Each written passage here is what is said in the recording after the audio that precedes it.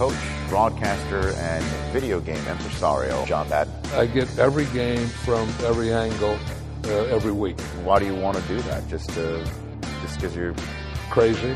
None other than Deion Sanders. Prime? I have 3 to 4 suits with me, and I'm having a problem to choose between the Cream, which is a cusser. What I mean by cusser, Rich, when you see me, you're going to use profanity. That's how clean this suit is. My official movie reviewer, Jim Moore. She's a fox. If there's a fox in the movies right now, Mila Kunis is it.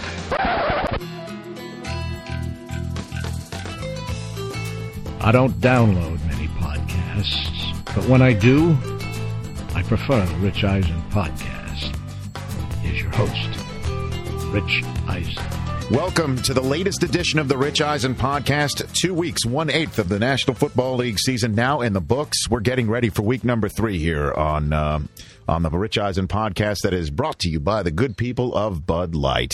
As always, Mike Del Tufo, my sound man, is at the, what do we call that? The board? We on your board, your console. Mic? Okay, the console. Console, everybody.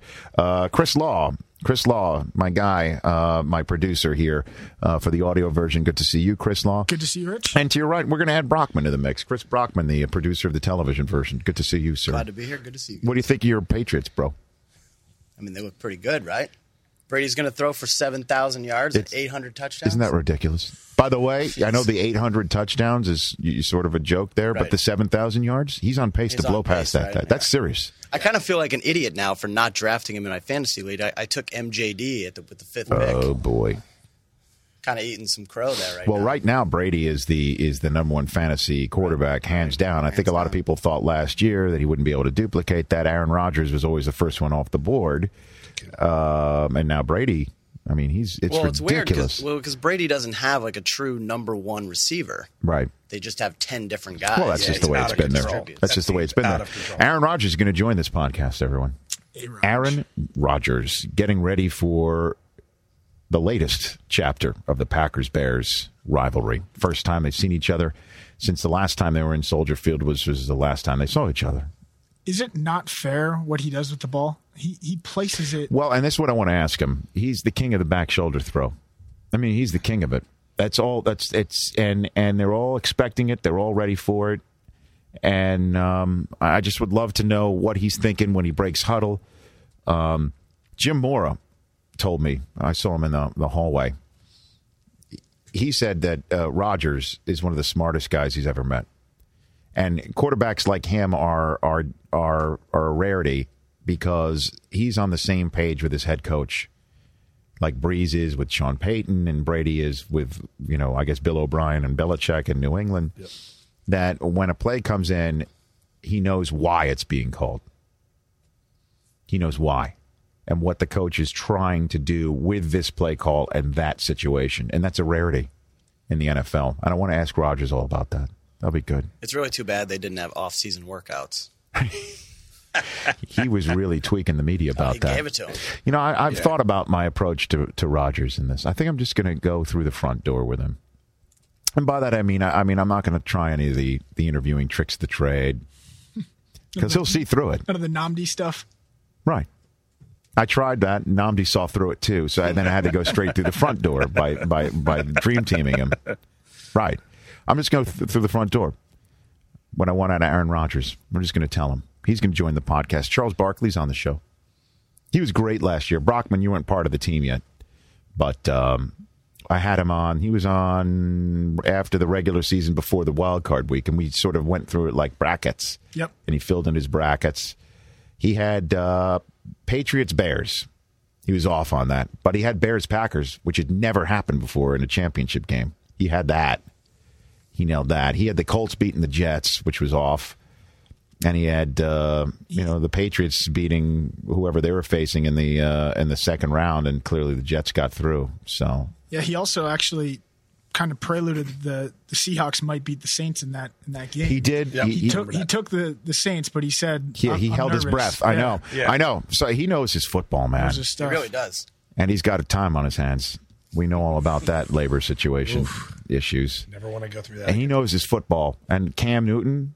He knows Cam, obviously. He's an Auburn guy. He's talked to Cam. when Cam was going through his Michigas, as my parents would call it, or the Worm would call it as well, and on Auburn. Vic, what happened with Vic this week? Unbelievable. Of all the places he gets hurt in the pocket. They're like, don't leave the pocket. You can get hurt. It's safer in the pocket. And at Atlanta. At Atlanta. When you think of Charles, do you think of him as a Sixer or as a Sun? Oh, dude, a Sixer.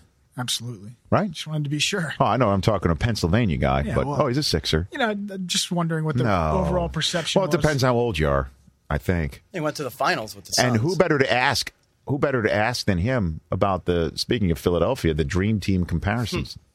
Man was on the Dream Team, right? It's good. Yeah, it's true. Charles is going to be joining us. And then lastly, Josh Charles. Josh Charles, one of the biggest Ravens fans that I know, he gets really upset when you mention like Mayflower Vans and Indianapolis. Ursay is like a 4-letter word to him. I mean, he's really that serious. He's an Emmy-nominated actor on The Good Wife. He was here in Los Angeles this week for the Emmys. He didn't win. Neither did The Good Wife, which was also nominated. But it's a great program on CBS Sunday nights at 9 this fall. And I want to talk Ravens with him. What a shocker that was. I think that was sort of one of the surprises of the week, that this Tennessee Titans beat them so handily, beat the Ravens so handily.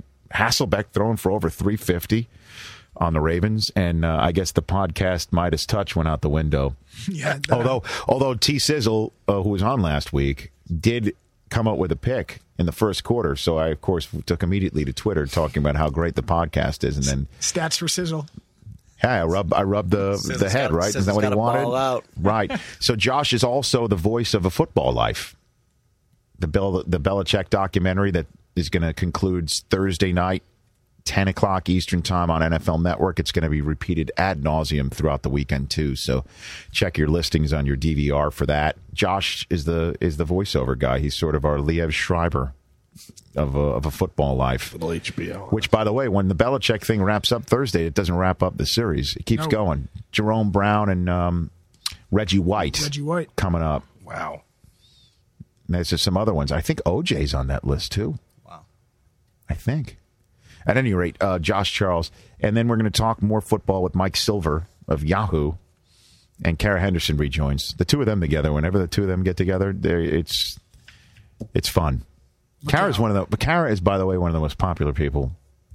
In everybody does in this industry. Anybody who comes across her, and she's of course a podcast favorite of mine too. And Silver in his column this week, his column is just as good as Peter King's because it's also it's unvarnished. The stuff Silver's unvarnished. I mean, there's no filter on him, and as I hope we will hear later. And he said that. What Lockenforer said on Sunday morning, NFL Game Day morning, Jason Lockenforer was reporting in our first hour that the hot seat is already can be measured in Kelvin in Kansas City. Wow. Yeah. Todd Haley. With Todd Haley off that 41-7 season opening loss to the Buffalo Bills. And then they lost even worse fashion in Detroit. They lost by 34 at home. Week 1, 35 on the road. Lost Eric Berry week 1. Jamal Charles week 2. Can you get fired 1 year after winning the division? Sure can. Well, they also lost Moyaki for the year. That's true. And Castles got rid. And they're in San Diego this week. So they have their hands full. Silver reporting that you are? You going to San Diego? I'm going to make a trip after game day morning to watch that game. Are you really? Yeah. You're not tired? I'm so exhausted. I couldn't imagine going down the 405 and sitting in a stadium. I couldn't imagine. What jet? It's the pocket rocket that's parked out in the parking lot? I have someone drive me, and I sleep the whole way down. I got to go. Someone? Who's that someone? The same person that gets him screeners where he watches Oscar movies at his house. Is that the same person? Drives him down. Who's driving you to San Diego? I have a friend. I have a friend, my Steve. This guy, Steve, will drive me down there. This guy, Steve. Wow. Yes. Is that like Stan the caddy? So this guy, Steve, he'll drive me down. Well, here's the thing. I give him. I have season tickets for the Are you shotgun or do you go in the back and you sleep? I'm like there's like 5 other people. But seriously, they all no. What time do you get here for game day morning? It's a big. What time do you get here for game day morning? 2 a.m. 2:30. How do you do that? We're out of here at 10. 5 hour energy. You will have to hustle to get to the game. It's I get kickoff there is one. Is it? It's a 105. The NFL where it gets you right in the gate, though. I know one of the guys at the gate. Pop right in. Don't get him in trouble. No, I'm kidding. No, you're not. At any rate, Silver says that Josh McDaniels may be in line there. Ooh. He's a big Josh McDaniels fan, too, right? I don't know if he is or not. That was your tongue was firmly planted in cheek. So it's a good show. It's a good show. Lots of fun stuff here. And let's get things started with Sir Charles. Thrilled now to have back on the Rich Eisen podcast presented by Bud Light, one of the greatest NBA players of all time and one of the best television analysts in this industry, regardless of sport. He's none other than Sir Charles himself, Charles Barkley. How are you, Charles? Man, I'm doing well. You know, it's unfortunate with all the lockout stuff going on, but at least I got football to keep me busy. Thankfully, you do have football to keep you busy because we, as you know, had our own issue with a lockout. I guess before we start talking football, what do you think about this NBA lockout? Well, I felt like it was going to get bad. You know, we got some issues in the NBA with salaries and all of a sudden now all our stars all want to play in major markets, and they all want to play together. And that's not going to be a good business model for the entire NBA. And I think it's going to be a long, protracted lockout. I feel bad for the people who work for the teams, and I feel bad for people who, you know, work in the arena and things like that. I don't feel bad for the players and the owners, but there's going to be a lot of collateral damage I feel bad for. So you think a lot of this, or at least the positions, are hardened because of what we saw out of the Miami Heat this past year? I think that's clearly got something to do with it. If we can't keep stars in smaller markets, it's not going to work for the big overall picture of the NBA. We need stars in smaller markets. Just having all the stars in the big cities is not. First of all, I wouldn't want to own a team if most stars want to play in my city. But just as a business model, if we don't have stars across the board, or we can't be like baseball. I think that would be a better way to explain it. Mm-hmm. Now, we can't have the Kansas City Chiefs, Kansas City Royals, the Cleveland Indians who can't compete. That don't work in basketball. We need to have good teams in Sacramento, Milwaukee, New Orleans, Orlando. All the guys can't play in big markets. Right. And what did you think when you heard people throwing out the word dream team in relation to the Philadelphia Eagles this year, Charles? You know what? I just started laughing. There's no such thing as a dream team. Now, you got to go out and play. You see, and no disrespect to the Miami Heat, they got a good team, but you just can't put a bunch of talent together and think they're going to win. The other teams can play also.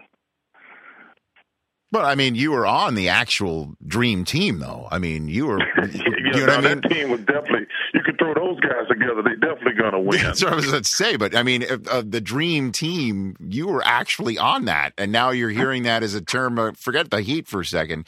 You're throwing – people are throwing that around. Vince Young used that to describe the Philadelphia Eagles. And I'd love to know from somebody who was actually on that dream team what you thought about hearing that comparison. Well, I always laugh.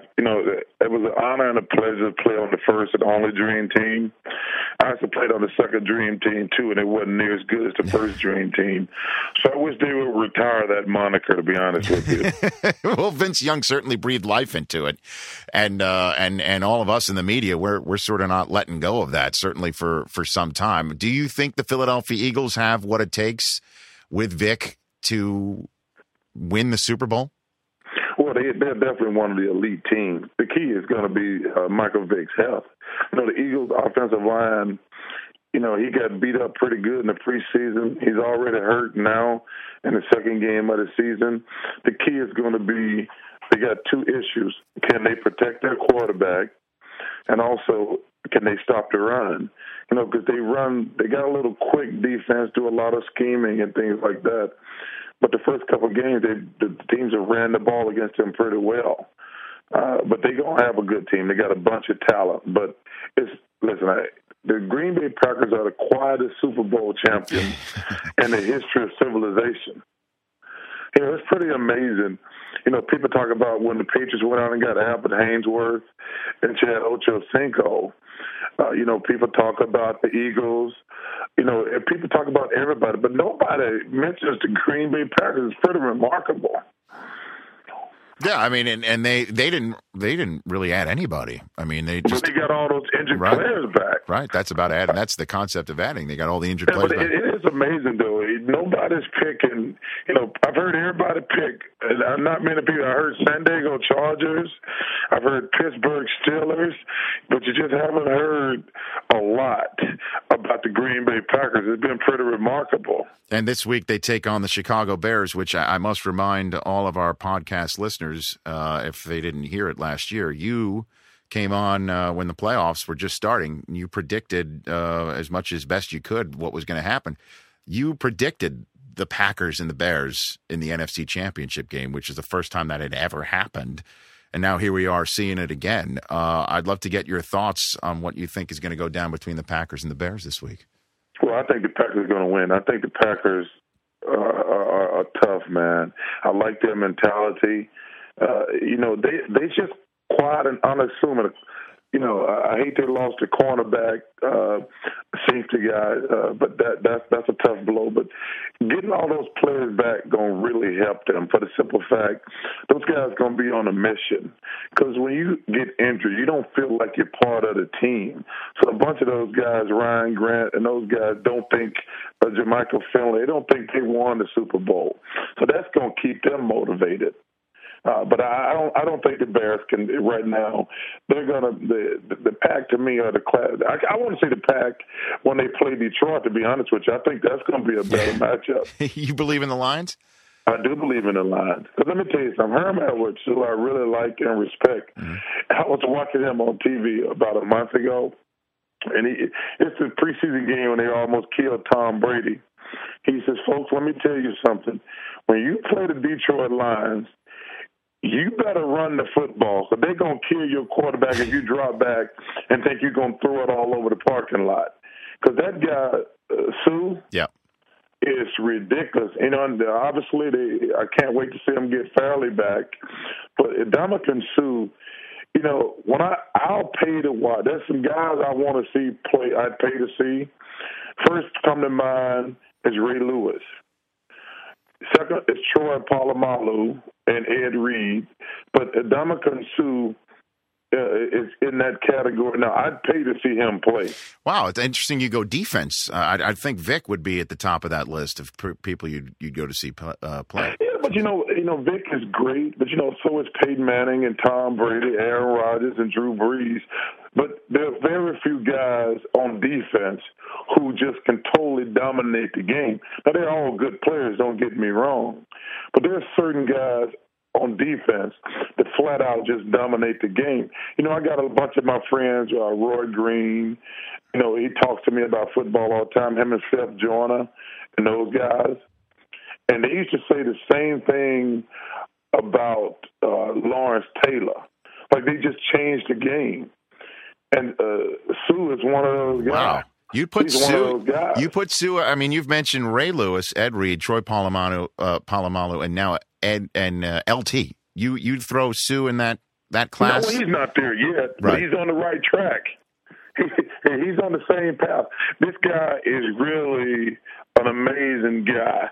Watching him play, he is so good, and I just love to watch him play. He's not in that category yet, don't get me wrong now, but he's on the right path. What do you think of Vic pointing to the scoreboard, leaving the game Sunday night in Atlanta? Well, you should wait to point till the game is over. You never point up when the game is not over, because clearly, I was really excited to watch that game because I knew all the stuff that was going into that game.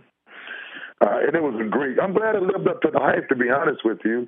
A lot of times they build up games, they don't live up to the hype. That game lived up to the hype, and it was fun to watch. Mm-hmm. It sure was, and then obviously things changed when Vic was out of the game. If Vic's not there and Young is hurt, I would imagine that's a nightmare scenario for this dream team. I mean, that just totally changes the complexion. Now the Giants are coming in with a big chip on their shoulder after what happened last year, too. This is a tough assignment for Philadelphia. Well, from everything I'm hearing, and I'm in Philly right now, it seems like Mike Vick is probably going to be able to go. They said he was very aware of everything. He passed all the tests Sunday night. He said, so I really think he's going to be able to play. But that's going to be a monster game. First of all, it's the season opener for the Eagles, and they got the craziest fans in the world here in Philadelphia. People love the Phillies. They like the Sixers. They love but the Flyers and the Eagles got the most passionate fans in Philadelphia. And for this being the season opener, and listen, that's going to help Mike Vick want to play also. Yeah. It being the season opener. I mean, your home opener is always special. Right, but it may not even be up to him. I mean, the concussions. This is a changed business now. I mean, the fact that they're actually calling it that. The NFL should go back and apologize to all those other players who've been walking around dinged for years and years and years. That's the first thing they should do. It's interesting. These guys. They haven't done a good job of taking care of jocks in the past, the old guys. And now you factor in, because, a lot of these guys got all these broken down bodies. They've done a really poor job of setting them up for life. Now you factor in, listen, guy, you go back. I'm a football fan. Football and boxing are by far and away my two favorite sports.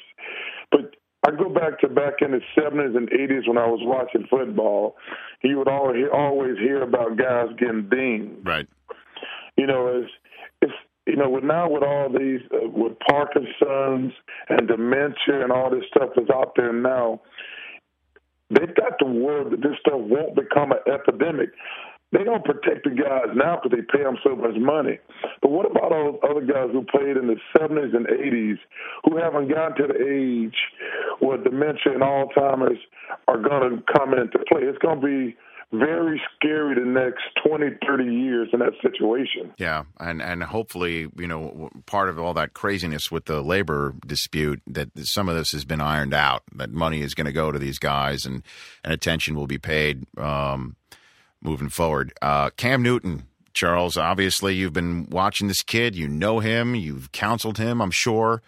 Now he's in the pros, and he has flat out lit it up in the first two games of his career. Does this performance surprise even you? Oh, listen, anybody tell you they're not surprised, they're crazy. I mean, I watched his first two games because, the naysayers, they've been in full effect. And what he did in game one was amazing. And the thing I like about him in game two, even though he had the 3 interceptions, he kept battling. He first of all got off to an amazing start. I mean, he got off to an amazing start. But then he had some problems with the interception. But the thing I like about him, he just kept competing. And the one thing the Panthers just got to do is they just got to keep him positive, because it's tough when you're losing, man. It's very difficult when you're losing. And he just got to stay positive, because they don't have a very good team. So he's just got to stay positive and just keep getting better. And that's the thing he's got to learn. You can get better when you're losing. And that's the thing he's going to have to do. But they're not really close to being a good team right now. But listen, this is his first year. Well, they're certainly going to ride him. The coach afterwards essentially said, "We're married. As he goes, we go." So, and that's interesting how we're just 2 games into his pro career, and the coach is flat out saying that. When we were talking in the lockout, would they really start Cam from week 1, and will he be able to handle the responsibility? Like I said, again, you know him from Auburn, and you know him personally. Do you think he does have the stuff to be able to face this adversity and come through it with flying colors? Well, I think he does, because I think he's a remarkable guy, to be honest with you. I went through the whole Auburn stuff last year, all the distractions and all the stuff that was going on. You know how talk radio is. Yeah. You know how big SEC football is, especially being from Alabama. I mean, it was so intense down there last year, from halfway through the season, basically. And for him to handle it and play well is really quite remarkable. So I think, and listen, I got a lot of faith in him. First of all, clearly I'm biased because he's an Auburn guy, right? But I got a lot of faith in him. What about Romo? How big of a performance do you think it was this week for him after the week one, way that week one ended for him in New York, and everybody wondering if he's really a leader? Is he a winner? We discussed on our morning show, NFL Game Day Morning, flat out we questioned whether he was a winner or not. How big was this now that you hear he played with a punctured lung, for crying out loud, coming back and leading this team to a win on the road in overtime? You know, it was interesting watching that game. I was watching that game, and I said, he's got to go back in the game. And I was sitting with a couple of my friends. They're like, what do you mean? I said, dude, they've already on the anti-Tony Romo bandwagon. First of all, he got the week before, he can't fumble that ball, and he can't throw that interception. I mean, he can't do that. You just can't do that. But so I was sitting there watching that game, and I was telling my friends, I said, he's got to go back in the game. They're like, dude, he's hurt. You guys don't understand how sports work. You know, because it was the exact same thing. Because it was funny. I was at the NFC Championship game last year. No. Because I know how sports work. And I said, they're going to be killing Jay Cutler after this game. You know, I just know how this thing works. I've been around it for so long. I said, they're going to kill Jay Cutler. And the guy says, man, he just got hurt. I said, you don't understand how this sports thing works. So that's the first thing I was saying to myself and my friends watching that Cowboy game. I said, unless he's dead, he's got to go back in the game because the criticism would have been so intense after coming off. He didn't play well in game one, and to get hurt in game two, they would have just turned up. So now it's flipped. Now he's courageous, heroic. It just goes like that now from game to game. That's just the way it is. It ain't right and it ain't wrong. That's just how the criticism goes now. Do you think he was thinking that on the sideline, or you just? Oh yeah. We as players, all that stuff. Trust me. No kidding. He's sitting there thinking. Part of the reason why he's thinking this is because he knows the scrutiny level and what had just happened and what may come out of it. He's really. Oh yeah, no question, because he had gotten killed. And let me tell you something. He can't make those two mistakes he made in game against the Jets. But as players, we're very aware of our environment. People might not know it, but we know there's certain things you're like, okay, I've got to go back in this game because, people want to be saying he's not tough. Because first of all, they didn't know he had a punctured lung. And guys have played before with broken ribs. You just saw, you remember Emmitt Smith played with a separated shoulder one time. Right. So guys have always played hurt. So he can't just miss a game with a broken rib because the intensity, criticism here would have been really intense. Do you believe in Tony Romo? I think Tony Romo gets a little too much criticism. The guy's done a good job. I mean, he's led his team to the playoffs a couple times. They imploded when he didn't play last year. I mean, think about that. They imploded when he didn't play last year.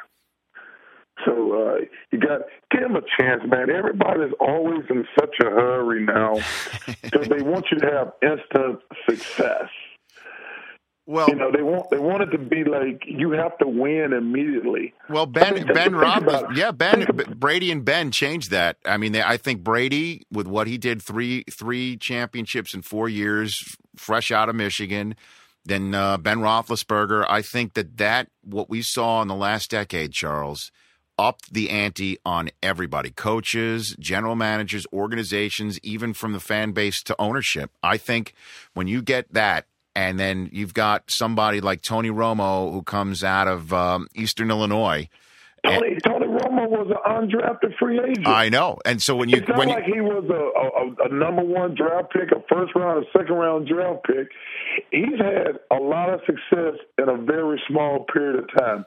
And I understand that, but he deserves a chance to see how this year and the next couple of years go. Because think about it, the Cowboys have been in the playoffs a couple of years with him as a starter. Last year does not count because he was hurt all year. But I think the criticism has been a little unfair. But like I say, he can't make those mistakes he made in game yes, one. Right. Well, and certainly when, again, we're talking about an organization where there's Super Bowl winning quarterbacks. One is the Navy man, the Heisman Trophy Navy man in Staubach.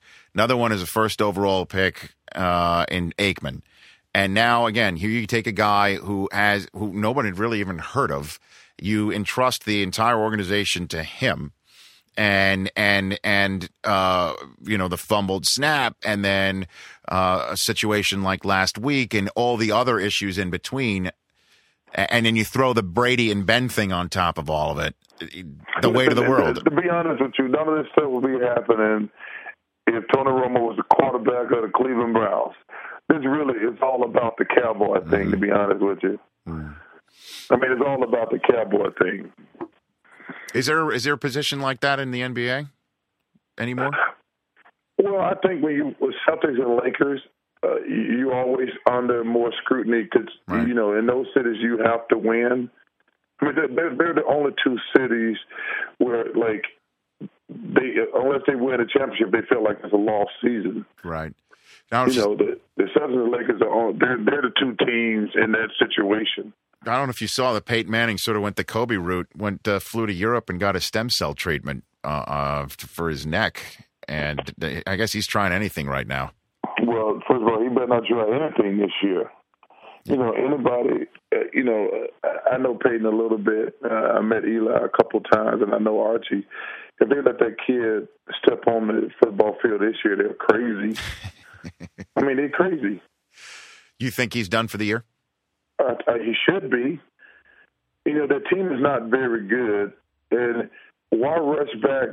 Listen, man, I don't ever screw around with a neck.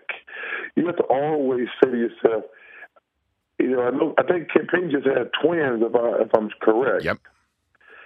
Do you want to be able to walk around with your twins, bro? You don't ever take any chances with your neck. I mean, if he played this year, I'll be totally shocked. Last question for you, Charles. You've got 2 weeks. You've already seen 2 weeks into this thing. Do you have a Super Bowl pick for me? I'm even giving you the benefit of seeing an eighth of the season played out already. 2 whole weeks? Hey, listen, normally you got to do it preseason. And this year was impossible coming off of, you had nothing to base it on, virtually, except last year, And a lot of people chose the Chargers. You already saw that they have flaws. Some people chose the Saints. We've already seen that again, it was just week one. New England looks really strong, but their defense, this week, I'm not flinching when I say it. Buffalo will test them. That's no doubt about that. Well, I think New England is the team to beat in the AFC. I think they're going to get better. You got to remember, Haynesworth missed in pretty much the entire preseason. I think once he gets in quote-unquote football shape, I think their defense is going to be much better. And listen, I'm not Aaron Rodgers. I could watch him throw footballs all day. He's like when you watch Nolan Ryan in his prime. When they throw the ball, it looks a little bit different. Like Aaron Rodgers throws the most beautiful spiral you ever going to see. And Nolan Ryan, I used to just watch him pitch. And when he threw his fastball, it was like, wow, that's just beautiful to watch. And until somebody can beat the Packers, I'm gonna stick with the Packers in the NFC. And Rodgers, he's smart as a whip too. I mean, he knows exactly what he's doing, and what he did waiting behind Favre. I think. Well, you know what? I met Aaron a couple of times over in Lake Tahoe, and I told him he impressed me the way he handled the whole Brett Favre situation. That made me an Aaron Rodgers fan. The way he handled that entire situation has got to be one of the coolest things that I've ever seen. And you got to take your hat off to Ted Thompson and Mike McCarthy. They made a decision. Everybody killed them. They did the right thing. And they took the heat. And Aaron didn't say a word. He just showed up and did his thing. That's really cool, man. That's really cool. Well, so you, Charles Barkley, from what I just sort of understood, you're taking the Patriots and the Packers in the Super Bowl in Indianapolis next February. I'm taking the Patriots and the Packers in the Super Bowl in Indy. That's old school. That's Parcells, Bledsoe versus Favre, and that maybe Desmond Howard can come out of retirement and run one back. That's an old school matchup right there. Well, it'll be and it'll be interesting to see because Belichick clearly is a great coach. His brain against Aaron Rodgers' brain. That's worth the price of admission. That's true. I don't know have you seen the Belichick documentary that's been airing on NFL Network? You able to catch that? I have not seen it yet. Got to see it. Check it out. You got to check it out because it's really unbelievable, and you do see stuff that you never really would imagine would be crossing his mind, and also just the byplay between him and Tom Brady while they're preparing for Ed Reed. It was spectacular. And then there was. I got to see that. Then I want to see that. Oh, you got to see it. And then there was. Actually, Coach Belichick is actually a friend of mine. Is that right? Yeah, he's a friend of mine. And let me tell you something. I'm not one of these front-running fans. Yeah. I was his friend when he coached in Cleveland. I met him when he coached in Cleveland through Mike Fratello, and we've been friends ever since then. Bizarre. So I ain't just one of these jump on the bandwagon. Bill won 3 Super Bowls. I was a friend of his when he sucked as a coach. So then that his public persona, as what this show is showing, he's a funny guy. Bill, this show shows that, Charles. And there's a great moment that the cameras caught with Derek Mason of the Ravens, was talking smack on the sideline, and Belichick told him to F off and to go F himself twice, 3 times, and told him to take a look at the scoreboard. It was great. It was great. And I tell people, man, he's not like his public persona at all. Mm-hmm. So would you even take it a step further and give me who would win that? Patriots, Packers? Would you even do that for me? That's a great question. I only ask those, Charles. I'm going to go with my man Belichick. I trust him. I trust him on defense. Okay. That's who you chose last year. That would be a great Super Bowl. That would be a tough one for Indianapolis to swallow after the season that I think is unfolding for them. And then let me tell you something, but you have to look at it. They got 3 quarterbacks coming out of college next year. And what better, the Luck kid who's special. He's special, you can tell. But you got the Barkley kid who's going to be good just because of his last name. And you got the kid at Oklahoma, Landry Jones. So if you need that, to me, clearly this Peyton Manning thing is scary with guys' neck. But if you need a quarterback, next year's probably one of the best times to have one of those top 10 picks. And listen, and there's 100% chance they're going to have one of those top 10 picks. Well, they probably going to have one of those top 5 picks. I think so. I think they may, top 3. You could even say top. I mean, they look horrible right now. And that's the whole idea is that Manning was the coach under center. You're not just losing your all-pro quarterback. You're losing an on-field coach. Now, the thing that would concern me is those players packing it in because they have a built-in, ready-made excuse. That's what would concern me. Well, that's on the coach. They've got to still go out there and compete. That's on the coach. They're on NBC this week, Charles. I mean, the whole country's going to see what's up now. I mean, the Steelers coming in. Because every player knows when they're on national television. Every player knows when they're on national television, trust me. So they're going to rise up. I don't worry about the big games on NBC or ESPN. I worry about the games after games 5 or 6 when they're like 1-5 or 0-6. Right. That's when you figure out who you can compete, start building for the future. Wow. Hey, Charles, thanks for calling in. If this lockout does last, I don't know if Turner would be up for it, but please come in here and start to talk NFL for us, Charles. Let me tell you something. I was highly, highly offended when Warren Sapp thought he could outrun me. I've been and he calls me every week to remind me. Let me tell you something. I'm not sure of anything in life, but I bet anything in the world that Warren cannot outrun me. Anytime, any place, I'll be there. Really? Yes, anytime, any place. Warren Sapp is a big, fat defensive lineman. He cannot outrun me. I guarantee that. And it's anytime, anywhere where we could. Is it 40 yards? Any distance? I mean, what? First of all, he's too fat to run long distance, so it's got to be a sprint.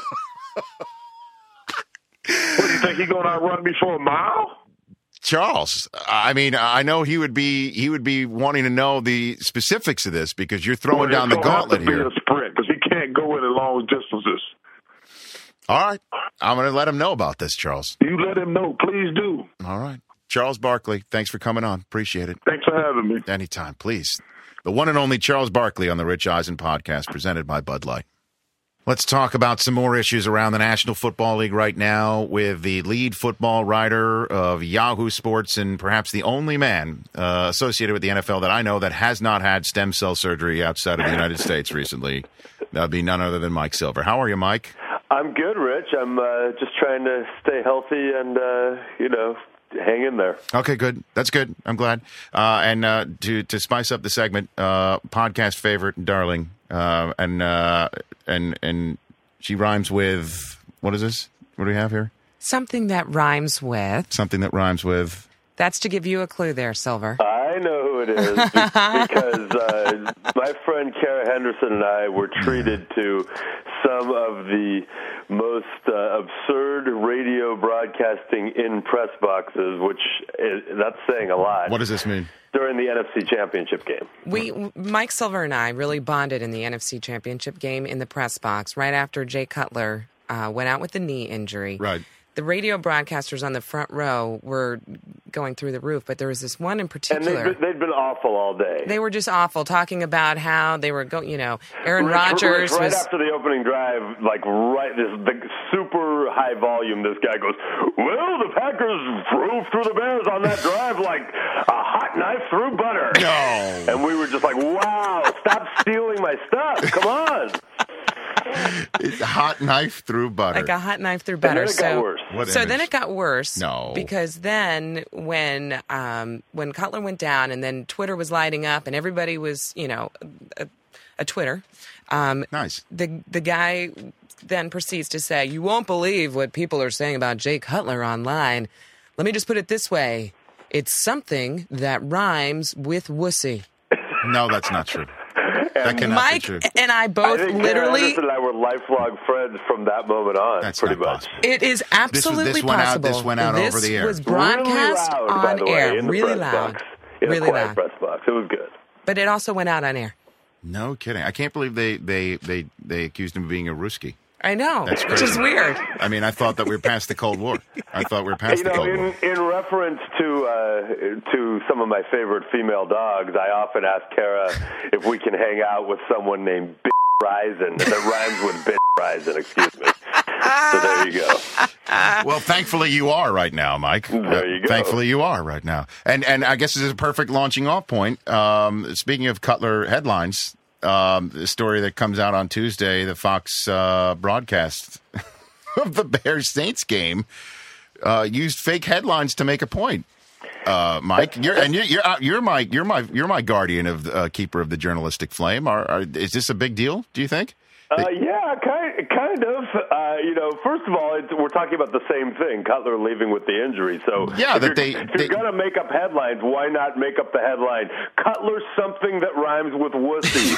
Just go all out, first of all. Secondly, it's kind of a big thing in that, making things up is really, really, really, really, really, really, really, really, really bad. Yeah, that's a lot of reallys. So, certainly if you're Fox these days, too. Take away anyone's livelihood, but let me just be the first to publicly call for the job of the person who both came up with that and greenlit that. That's an embarrassment to everyone in our industry.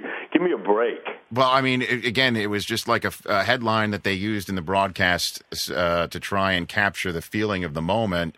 And unfortunately, what newspaper was it that they were trying to act like it was from? They were saying there's actual newspaper headlines from Chicago, and Moose even said that on the broadcast. These are actual headlines. Now, I don't know if Moose... Which, by the way, is so funny. Like, if you're trying to connect with the demographic, don't you do blog headlines or not tweets. Headlines because nobody reads newspapers? Well, in which case it would have been fine because you could find anything online that you want if you just Yahoo search it or even Google it. And, you could probably find a little quote online that says, Cutler something that rhymes with wussy. And again, that would have been a very powerful thing to put on the air. By Mike the way, Silver, did you just... apparently sold it by saying, these were actual newspaper headlines. Okay, thank you. Just inviting people to check. I'm big on fact checking. I don't know, all those years at Sports Illustrated, we had a fact checker on everything we wrote. It's just one of those things that it's nice. It's a nice little bonus for the readers to feel like they're seeing something believable. But it shocks me that a company like Fox, given their awesome record when it comes to coverage of really important barrels. things. Look at you, Mike. Look at you, both barrels. Does he ever just come out one barrel? Like, have you ever seen Mike Silver just come out and say, barrel. you know what? That's true. I'm just going to soft sell this one. That's why. That's why we read. That's why we read Mike Silver. Or some of us. That's one reason why. What? I always read it to see if I somehow... that rhymes with flossom. What do you have something to say, Karen? What do you say? Mike, I can't believe you dropped a bad word on our podcast here, and it wasn't, Is that the G word? The G word. You dropped the G word. The Google word. Google? Man. You went Yahoo search first, which was a very good company man move out of you. To make the point that I am the last holdout on earth who believes that Yahoo can win the search battle. We're any day now. People aren't going to Google things; they're going to Yahoo search it. I will pound that into your head. You clearly I do a Yahoo search words of the week every Friday. I am just, remember when Red McCombs used to go Purple Pride? Well, that's me, and also with an exclamation point, the most abused punctuation mark on earth, because it is in fact part of my company. Where do you work? Kara, you work for the NFL Network. I work for Yahoo! Clearly, Mike Silver, not a Bing man either. Not a Bing man. It's just you're not looking things up with Bing. Search. I'm still of the belief, even though our recently fired CEO called our board of directors doofuses, among other things. If I go on Yahoo, can I look that article up? Because I didn't get a chance to read that. Yeah, put in the word doofus in the Yahoo search. Call them something that rhymes with loofus. Because I will beat that joke into the ground, as Kara knows. Now, that's my favorite kind of humor. I love Mike Silver. Mike Silver, let's get into some of the nuggets you threw out there in your column this week. And the one that jumped off the page at me was what's going on in Kansas City right now. The Kansas City Chiefs lost again this week. They lose by 34 at home to the Bills. Opening week, lose Eric Berry, perhaps their best defensive player. How can it get any worse? Well, on the road, losing by 35 in Detroit and losing Jamal Charles, your best offensive player. Yeah, and losing him to a yard marker and a mascot, right? I mean, he stepped on the yard marker and then ran into the mascot. I mean, honestly. Of all things. Honestly. Who would think that a guy would be injured by something that rhymes with ascot? It sucks, and I know Kara and I were both worried about the Chiefs going into the season because we're both big Todd Haley fans, and I think he did a remarkable job last year. People really don't understand how good a job he did, in my opinion. They won 10 games. They won the division. Expectations are raised. That's the way it works in the NFL. And I sort of saw a potential drop-off coming, but I didn't see this. They obviously had a terrible start, and losing Barry was brutal, and then next week it gets even worse. So I'm a little concerned that people will say, well, Todd Haley, he's got to be the fall guy for this, when, in fact, a normal progression for the Chiefs probably would have been maybe 7 or 8 wins last year and slightly raised expectations for this year. It's a tough business. That's how it goes down. But it just gave me it gave me an opportunity to voice some things in my column that have been bothering me. The first is this asinine notion that Charlie Weiss somehow was responsible for this unexpectedly terrific season that Matt Castle had last year, because people who understand what went on there know that Charlie Weiss basically wanted no part of Matt Castle, borderline refused to coach him. And Todd Haley, in addition to actually coaching the team, did a lot of quarterback coaching last year, and the results were pretty staggering. So Charlie Weiss leaving is not the reason that Matt Castle is playing poorly this year. That's a joke. And the second thing is that there's a lot of tension in that building. Scott Pioli and Todd Haley, probably not the best personality match on paper. He hired Todd when he was the hot guy coming off the Cardinals' near Super Bowl victory. He really wanted Josh McDaniels. Instead, Pat Bowlen decided to make Josh McDaniels head coach, general manager, Grand Poobah, Emperor, and all that, which was perfect for Josh's personality type, because he believed that he was, in fact, that great. And other than losing, 21 of his last 26 games, I think, cheating and completely dismantling any semblance of personnel on that team by making a series of totally ridiculous moves, he did an awesome job in Denver. So now Josh is doing what... Hey, Mike, we actually have Josh McDaniels on the phone as well. Because I'm a big fan. I can't tell. So, other than... so what happens to young guys who think they're Bill Belichick and act like him but aren't, and get fired, is that they usually get a second chance really quickly, because that's what happened to Eric Mangini. I don't know why. He's now been humbled twice, so he's lost some weight, and we see him on TV. It's really nice. So Josh went to go be a coordinator in St. Louis. I'm sure Scott Pioli wanted to ram him down Todd Haley's throat as the Chiefs offensive coordinator, but couldn't quite bring himself to declare all-out war. And now I believe that Todd Haley will be the fall guy as this downward spiral continues, which happens in the NFL. But I just wanted to prepare Chiefs fans for what I think is the next move, which is Josh McDaniels across the state of Missouri? Kansas City Chiefs. And at that point, I'm going to actually voice some opinions on this. No kidding. I mean, there's the both barrels right there. It's tough, though, Mike, and you and I both talked to Todd before the start of the season. I wanted to do an interview with him. And he made an interesting call, which was to not put guys in pads for the first couple weeks of training camp. And the thought behind it was that he wanted to get everybody up to the same conditioning level so that nobody would get hurt. Mm-hmm. So you can see the irony there that now they've come out first 2 games and lost 3 starters because Tony Moyaki's out as well. So for the season. So, I mean, it's just one of those things where there was a bad situation already, and then obviously insult, injury, you can add them all up, and it's just not a good situation. Yeah, that's a great point. And I think Todd would admit that he's a young coach still trying to figure it all out, and that doesn't mean you can't win as you do it. And I'm sure when he gets his second job, he'll be a lot better, unlike maybe other people I've mentioned on this podcast. But, look, there's no magic formula. I think what you have to do is be sincere, be honest, and try to be you. And that's why I'm so hard on people like Josh McDaniels, who just believe that by being like Bill Belichick, they'll win. They're missing the point. Bill Belichick acts like that, but that's not the reason his teams have done well. The reason his teams have done well is he's a very, very, very good coach who's got a great owner and one of the best players of our era, or any era, in Tom Brady, and a lot of other good players. And if he wants to act like a domineering boor a lot of the time, well, I guess he's earned that right. It doesn't mean that if you act like a domineering boor and are into secrecy and all that stuff that you're going to be good, because we've certainly seen Rex Ryan do it the opposite way and be successful. I think the common thread with guys like Belichick and Ryan, in addition to being great defensive strategists, among other things, is that they are true to their respective personalities. So I can't tell you that resting guys and not putting them in pads or running the Oklahoma drill and beating the crap out of them is necessarily the best way to either prevent injuries or prepare for a season.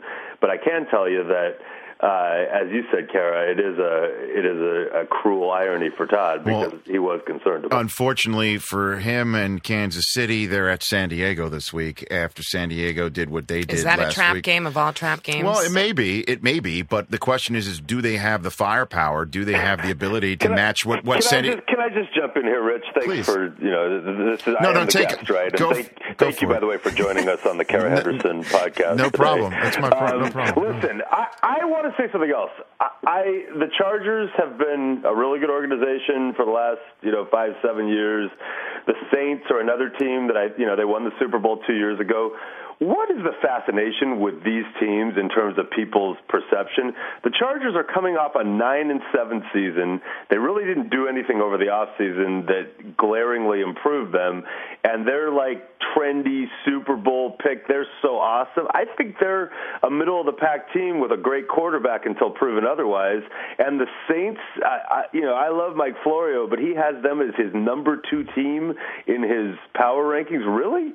Because they played like number 2 in that first game. I know they scored a lot of points, but they gave up a lot of points to the Packers and the kick return, and they were better last week, so I'm willing to believe they're a good team, but that was so 2009. Well, with San Diego, it's funny that you'd even mention that about San Diego, because every San Diego Charger fan that I've met, and even some people in the organization, feel they don't get a fair shake on the national level because of where they play, and they're out here on the West Coast. I would give the 2006 San Diego Chargers a fair shake. I would give the 2007 and 8 San Diego Chargers a fair shake. I just don't think they were that good last year. I'll tell you what, Mike. I mean, you're not wrong in what we saw in week 2, because they were moving up and down the 20s, and Antonio Gates was a complete non-factor, and that's all they did is shoot themselves in the foot one time after another. Phillip Rivers throwing some bad picks. Mike Tolbert with some bizarre decision to, instead of just take a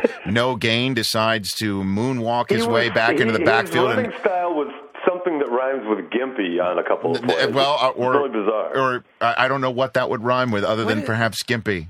Wimpy. Wimpy. Okay, I thought you went pimpy. I have no idea. There you go. Well, but this also. I would say he ran in a wimpy style. I wouldn't say that he's something that rhymes with wussy, because that would be a little extreme. I would I'd have think to go so. into radio. Well, I mean, because and what New England did was completely pounce on these mistakes, and that also just I think plays into the point of how good a coach that Bill Belichick is. When Vince Wilfork, of all people, came up with his first career pick with 30 ticks left, and then there was even a penalty on New England to move the ball further back 10 yards with 20-some-odd ticks to go, you absolutely knew this turnover was going to be turned into points, because Tom Brady just would throw a couple. He just threw a couple of passes to the sidelines as if nobody was knowing what Brady was going to do. Yeah. And I understand that the operator is at such a high level right now that he is on pace. He is not on pace to run down Dan Marino's record. He's on pace to run over it.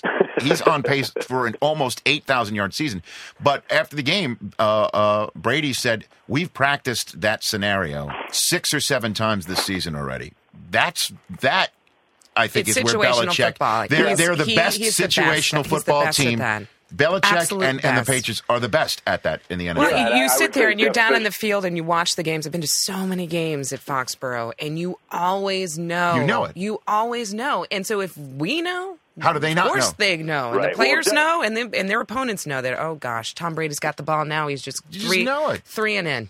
I think Jeff Fisher was the other guy who was always excelled at that, and that was sort of a hidden, gift that he had that went unappreciated a lot. But yeah, Belichick is so great at preparing them for different eventualities, and the lockout was an advantage for some teams. And by the way, it took us till how many minutes in to say the word lockout, which is awesome. Thank God. It obviously was an advantage to teams with established systems and coaches and quarterbacks, and so the Patriots knew it was an advantage, so they could have just chilled and said, you know what, we've got an advantage. We'll be better prepared.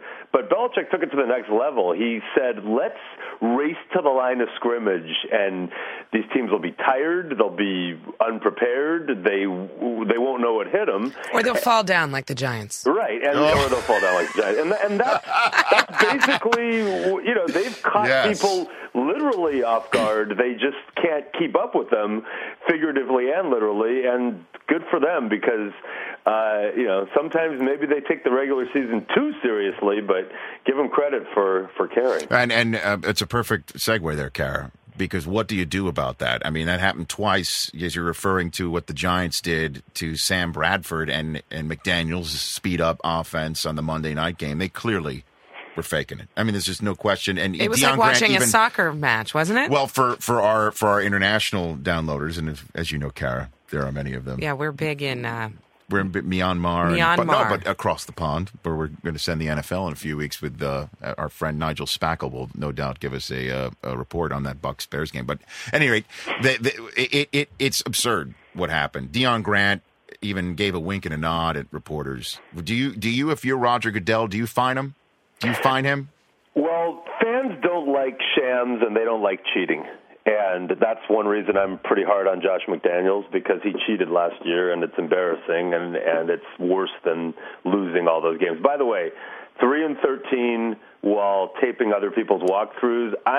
What would he have been without cheating? How do you feel about Josh McDaniels, Mike? If you could just let us know how you feel about him. I want to say that cheating is bad. I know that this is age old, and that I remember Chuck Knox doing it in a Seahawks-Bengals playoff game to slow down the Bengals, I think. Must have been. Sam Leitch was always upset about that. Back when the Seahawks were in the AFC. Well, that's why it's sort of a time-honored tradition. Was in diapers at the time, but nice. I think, Rich, maybe you remember. But, yeah, it goes way back, and it's hard to enforce because if players were good actors, you really couldn't stop it, and it's hard to judge intent. But you know what? Soccer refs do judge intent, and they will card a guy for flopping, and maybe they're wrong, but it's not like the death penalty where you say, I'd rather have 500 people go free than one wrongfully convicted person executed, or some people would say that. This is great analogy, Mike. That was a great analogy.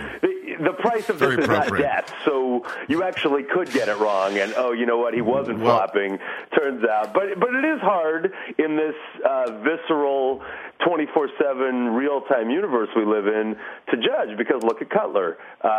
Some people would say, wow, people sure got that wrong. It turned out he had a grade whatever MCL sprain. And then other people would say, dude, he was walking up the stairs to a club that night with his girlfriend, and give me a break. And if we had every NFL player on right now with truth serum, we'd have a great debate, because half of them, or some percentage of them, would say, that guy is tough, give me a break. How can you question him? That's why you're a writer and I'm a player. And another segment would say, he's something that rhymes with. Anyway. Nice. But how about this one? Because it was a great shot in the Chargers-Patriots game. They came out of break. Phil Simms was on it. So was that great CBS Nance Simms crew of Brady standing over an injured Chargers player. And Simms basically says the reason why he's doing that is the players always are falling down on the Patriots, and Brady wanted to see if this was an actual injury on the up and up or not. And then it's not just, again, what we just saw Monday night. It happens league wide. So how about this? You get taken off because of you're injured. You can't return for 5 plays. Period. And that's it. You can't return for 5 plays. What if a guy's got a cramp? That's it. Sorry. Okay, Mike Silver. By the way, have you been speakerphoning us this whole time? Are you on? Okay, good. You're Thomas Dimitroff. Thomas Dimitroff. It'll be great. My dad will be, and Kara had the pleasure of meeting my dad, and you would have, Rich, if you weren't something that rhymes with wussy. He was somewhere that rhymes with Rallaboo. Right. Which was way too far from where you were. My dad will be like cruising, to some meeting, and he'll give me a call, and he'll be like, "How are you?" And I'll be talking, and I'll, of course, come with both barrels about something, and then I'll hear like a pause, and he'll be like, "Oh, he's sitting next to me in the car." Thanks for because you talk too loud. There should be a rule You should have to say immediately you're on speaker. Well, Thomas Dimitrov speakerphoned me the first time he was on this podcast, and I saw he was one of the first guests of Peter King's new podcast. So I texted Thomas saying, "Did you at least speakerphone?" He said, him "You know first? what?" Thomas actually texted me and said that he felt bad he was cheating on you. It's not cheating on me. More power to Peter King. And to bring it full circle, Yeah, he was at Thomas's on Saturday night. Mike Silver was. But the reason Rich Thomas did actually say to me, I have a confession. The reason I put Rich on speakerphone is that I was putting the chain back on my mountain bike. It had come off, and my hands were all greasy, and I wanted to make sure that he does actually have a bike in his office. But so what? You nodded in agreement. Five plays, Kara. Something has to be done to make you. Got to take this out of the deterrent. You have to have a deterrent. I'm putting that in the file of draft day reaction shots preempting the pick. Yes. Something has to be done, but I'm not positive that your solution in either case is the right one. Yes. But I'm going to give it some considered thought, and maybe on a slow news day, write a column. Yeah, and plus, I know that's a good thing because according to my Twitter app, you're an influencer. Really? Yes, that's what they call you, based on his number of followers. An influencer. I'm an influencer. You're an influencer, according to the. Do you think I Twitter. could get that power in my own household, or is no? Absolutely not. Yeah, absolutely not. That doesn't translate. In the few minutes I have left, I want to get some quick hitters with you and Kara here on some games for Week 3. And as always here what in the are podcast, the games? Hold on a minute. Here's Mike Ditka from circa 2003. Go for it. Okay, what are the games? I don't even know the games. I laugh every time. It's too good. Every time. It's too good. New England at Buffalo, Mike Silver. Let's do some quick hitters here. I feel like I'm back in time and I'm with Jim Healy. It's the best. There you go. New England at Buffalo. I am very impressed with the Buffalo Bills. There's a butt coming. That team that they beat on Sunday is a real good team. I probably have a higher opinion of the Raiders than anyone, which is not a sentence that has been uttered much in my life. But that was a big win to come back like that. They've obviously still got issues, but let's not sleep on the Bills. This is the type of game they could win. They haven't beaten the Patriots, I think, since 2003, which was the Lawyer Malloy game. I don't know if I game. to pick them, but maybe by the end of the week I will. And by the way, I'm 28-4. It's a stunning degree of success for me. This usually doesn't happen early in the season. Wow. It's the Lawyer Malloy game. Game. Do you think the Bills can win this one, Kara? You know, they can go point for point with people. There is a tendency for the Patriots to have one of those games. One of those games every year, right when they Cleveland get going. Last year. Right when they get going and everybody's ready to say, will they be beaten at all? They come out and you're like, huh? How about in 2007? When did they have that game? Oh, it was the Super Bowl. Sorry about that. Right. Anyway, go ahead. I've seen the Bills almost beat them. A couple years ago, when Leotis McKelvin running yes, the kickoff I was standing right fumbling. there. I was standing right there when he decided to run it out, and you're just like, you've got to be kidding me. Why the didn't Bills you were tackle fine. him? You could have done the Bills such a service. That'd be that's like a beer commercial. That's like a Bud Light commercial. Like, I already have my post-game interview set. Don't you dare, sir. Yeah, I was running down the sidelines with Kevin Dyson during the Music City Miracle. Name dropper. On the field. I was on the Bills sidelines, and I was at the play in 1982, and I got so caught up in the emotion of the moment, I think, that I just ran. I wasn't in the end zone celebration in the corner, but I was darn close. Right. NFL Films actually spot shadowed me. It's a good look. Nice. We're doing a poor job of the quick hitters. So let Mike Silver and quick hitter does not exactly. Because I want to get because again, can I hear Ditko one more time? Because I'm having confusion of what the games are. Okay, what are the games? I don't even know the games. I don't even know the games. Thankfully, I've got a list in front of me. I don't care about that. I just want to kiss you, Kara. Well, he's lost his mind. He didn't have it. He never had the marbles. I love hanging out with Mike Silver. He's just all right. Let's get some quick hitters here. Quick hitters. Houston at New Orleans. That's a great Week 3 game. What do you think of that one?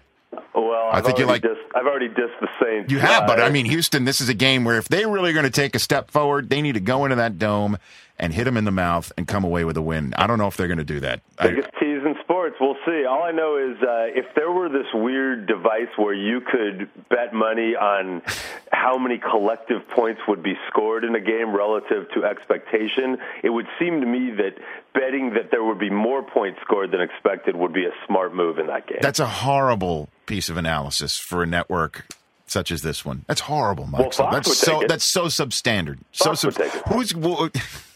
Who do you think's going to win that game? God, I don't make my picks this early. I probably New Orleans. I don't know. Do you have any thoughts on this, Kara Henderson? I'm 28-4. You think I got to 28-4 by making picks on Tuesday? No. Well, I will say this: I was in Houston for training camp, and they were taking it very hard that people think they're soft, and Michael Lombardi was bringing that up. So they're going to find out whether or not this offense is soft. I like it. Against Greg Williams' defense. That's some quality analysis right there. Thank you. Thank you, Kara. No, thank you. Okay.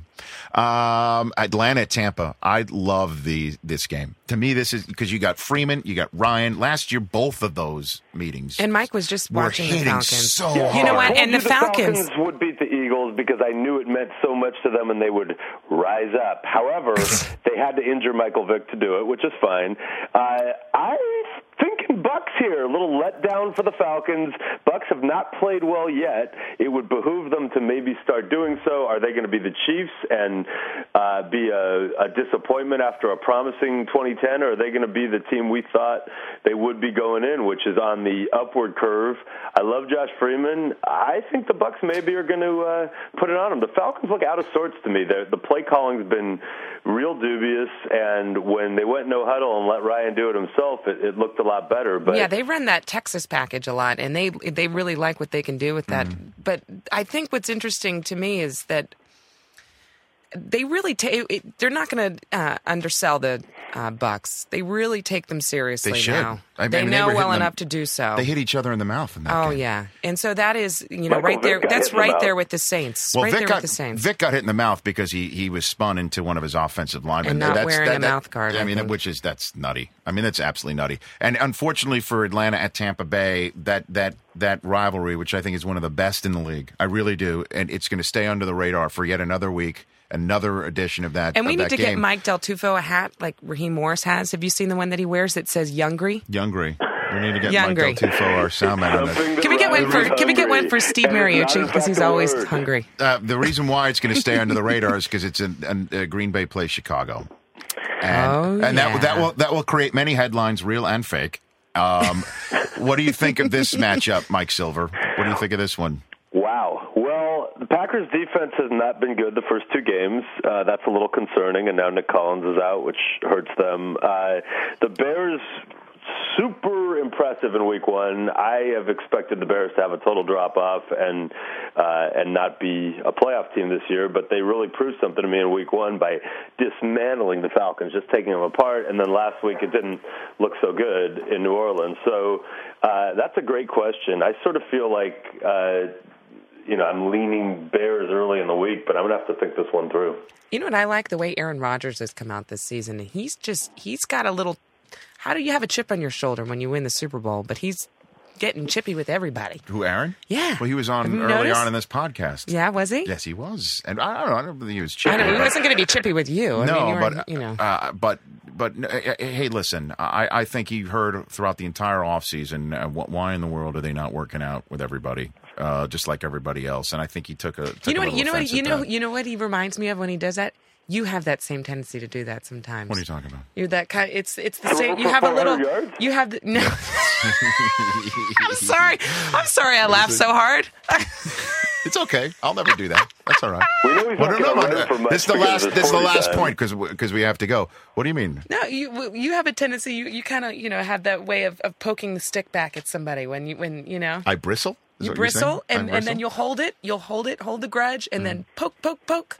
And Del Tufo's in there shaking his head like, yes, he knows exactly what I'm talking about. I bristle, I grudge, and I poke. You hold it.